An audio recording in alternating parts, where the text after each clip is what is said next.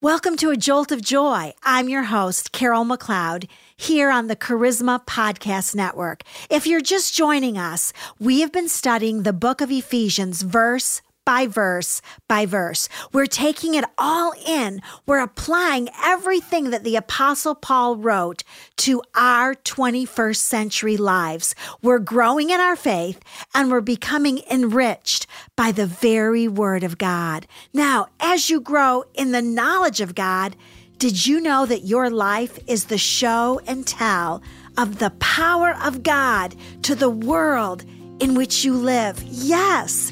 God's kindness and His nature are on display through your life for others to see. So, let me ask you a question. What are others seeing when they look at your life?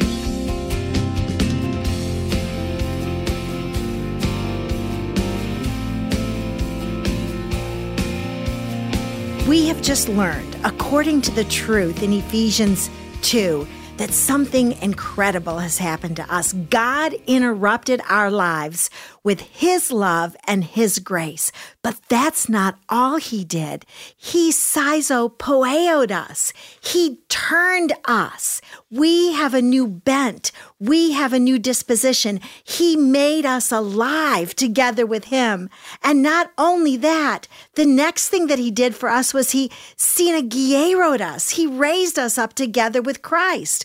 We have a new seat in the house.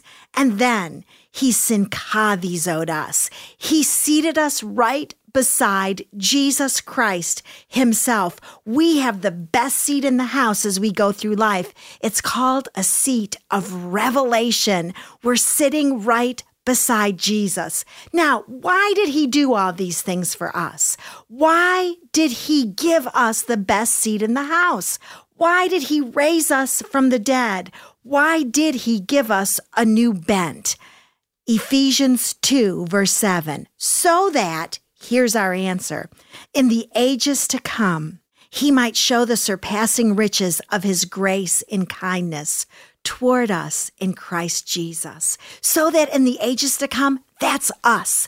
That's now. We live in the ages to come that Paul and the Holy Spirit were talking about. This is what's happening now, so that He might show the surpassing riches of His grace in kindness toward us in Christ Jesus. Now, today, He is showing the indescribable, immeasurable riches of His grace that were born in kindness toward us, toward you and me in Christ Jesus. Now, my friend, make no mistake about it.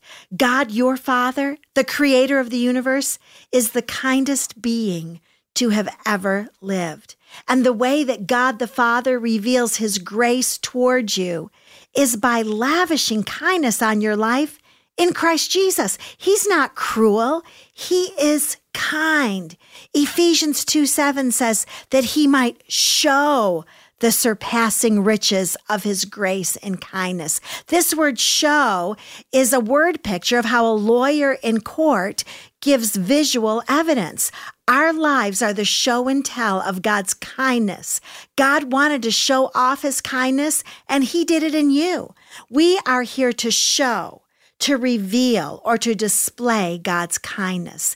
We are the exhibit of His mercy and His grace and His kindness. Now, the next 3 verses are going to help you understand your salvation and your calling. It's a bit of a tightrope. If you didn't study it, if you didn't dig into it, you might think that it was a contradiction, but it's not. It's truth, and it is liberty. Ephesians 2, 8 and 9. For by grace you have been saved through faith, and that not of yourselves. It's the gift of God, not as a result of works, so that no one may boast. You are saved if you have asked Jesus to come into your heart, and then you believe it by faith. Salvation is a gift. You didn't earn it or deserve it. You were given it, and you accepted it by faith. You can't boast about it because it was a free gift. Works had absolutely nothing to do with it. I want you to think about the thief on the cross for a minute. The thief on the cross didn't have any opportunity to do anything good at all. But still, Jesus said to him, today, you're going to be with me in paradise. Think about Paul, a mass murderer, yet he was saved on his way to assassinate more Christians. Did Paul deserve it? Did he earn it? No, emphatically no. And neither did you. But now comes the part that might confuse you about grace and about faith, about salvation, about boasting, about works. But let me tell you a story so that it will help demonstrate what these verses are about. You know, I loved my children before they pooped. I loved them before they burped or made their beds. I treasured them before they slept all night, before they were potty trained or ever earned an A on a report card. I adored them before they could spell cat, before they unloaded the dishwasher, and before they learned to play the piano. I was head over heels in love with every one of my 5 children before they ever read a book, before they were ever kind to a friend or to a sibling. I loved them unconditionally, and I loved them fully. But they weren't created just to sit on my lap all day, every day. They weren't created just for me to rock them to sleep every night of their life. They weren't created for me to look adoringly into their precious blue eyes. They were created for destiny. And when a baby is about 2 years old, you realize that they can do a whole lot more than just hang out in your arms. They can fold washcloths and put their toys away and share with their siblings. And as they grow, the list gets longer. They become productive kids and productive teenagers and productive young adults. They begin to invest their talents in the world around them. You know, we've got 3 older sons and then 2 daughters. And when the 3 boys were growing up and getting old, I think that Matt was probably 12 and Chris was 10, and Jordan wasn't that old yet, but he was part of this conversation. One day, Craig's dad, who we lovingly called Pa, talked to me, and he said, Carol, you're a wonderful mom, but you need to teach your boys how to work. And so this man in his 60s took it upon himself to teach my 3 boys to be hard workers. He taught them how to hang sheetrock, how to use a saw and a hammer, how to change a tire, and how to change the oil in his truck. I loved them before they knew how to work, and so did their grandfather, but we wanted them to live a life beyond their blue gingham nurseries. And so that story is going to help you understand Ephesians 2:10.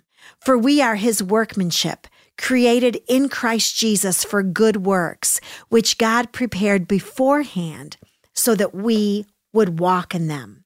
Now, this word workmanship depicts something putting forth his fullest creative abilities to achieve something. So when God the Father created you, he put forth his fullest creative abilities in order to achieve your life. God created you. You are the crowning achievement of creation, and nothing compares to you. Not orchids or diamonds or the 7 natural wonders of the world. You are one of a kind to God, and he made you. God created you in Christ so that you would not have a life separate from Jesus Christ. He is the one who is life, and we get to live in him. There is no life apart from Jesus Christ. And in Christ, we live exuberantly and fully and enthusiastically and with eternal purpose. And why did he create us? Well, he created us for good works. Now, this phrase, for good works, means excelling in all that is good and useful. Now, works didn't save you. His grace saved you, but he created you for good works. You know, God thought about you before you were born and planned for you to be useful at your moment on earth. God prepared beforehand and says, yes, that fits. This is a good fit for her or for him. God thought about your life, and before you were even born, he had a list of good works for you to accomplish. Let's keep reading Ephesians chapter 2, verse 10. for whom he appointed glory beforehand and rendered them fit to receive it. This is an exciting phrase. Your life is a perfect fit for the glory of God. When God created you, he placed you inside of Jesus Christ. You have the life of Jesus. You have the healing power of Jesus. You have the authority of Jesus and the strength of Jesus and the wisdom of Jesus. And why did he create you? He created you for good works. He had a list of events for you to accomplish during your tenure on planet Earth. You know, I always gave my children a list of chores for them to do after school or on Saturdays. Practice the piano, unload the dishwasher, dust your bedroom, call your grandmother, weed the garden, knock on the neighbor's door, feed the dog, play with a sibling. And God has made a chore list for you to do as well. You have people to pray for and continents to visit and missionaries to send and books to write and people to encourage and children to love. There are inventions for you to invent and cures for you to discover and songs to be written and sung. There are meals for you to cook and notes for you to write and hugs to be given and smiles to be shared and laughter to resound. There are walks to be taken and artwork to be created and diapers to be changed and sweaters to be knitted, holidays to be celebrated, cookies to be baked, meetings to attend, and difficult people for you to love. And as you walk in his plans for your life, your purpose will be fulfilled, the purpose of living and breathing in Jesus Christ. So what does your lifetime chore list look like, my friend? What are the abilities that Christ has placed inside of you in order to help you get the job done? He's looking for a few good men and a few good women in our generation who are willing to work for him and get the job done.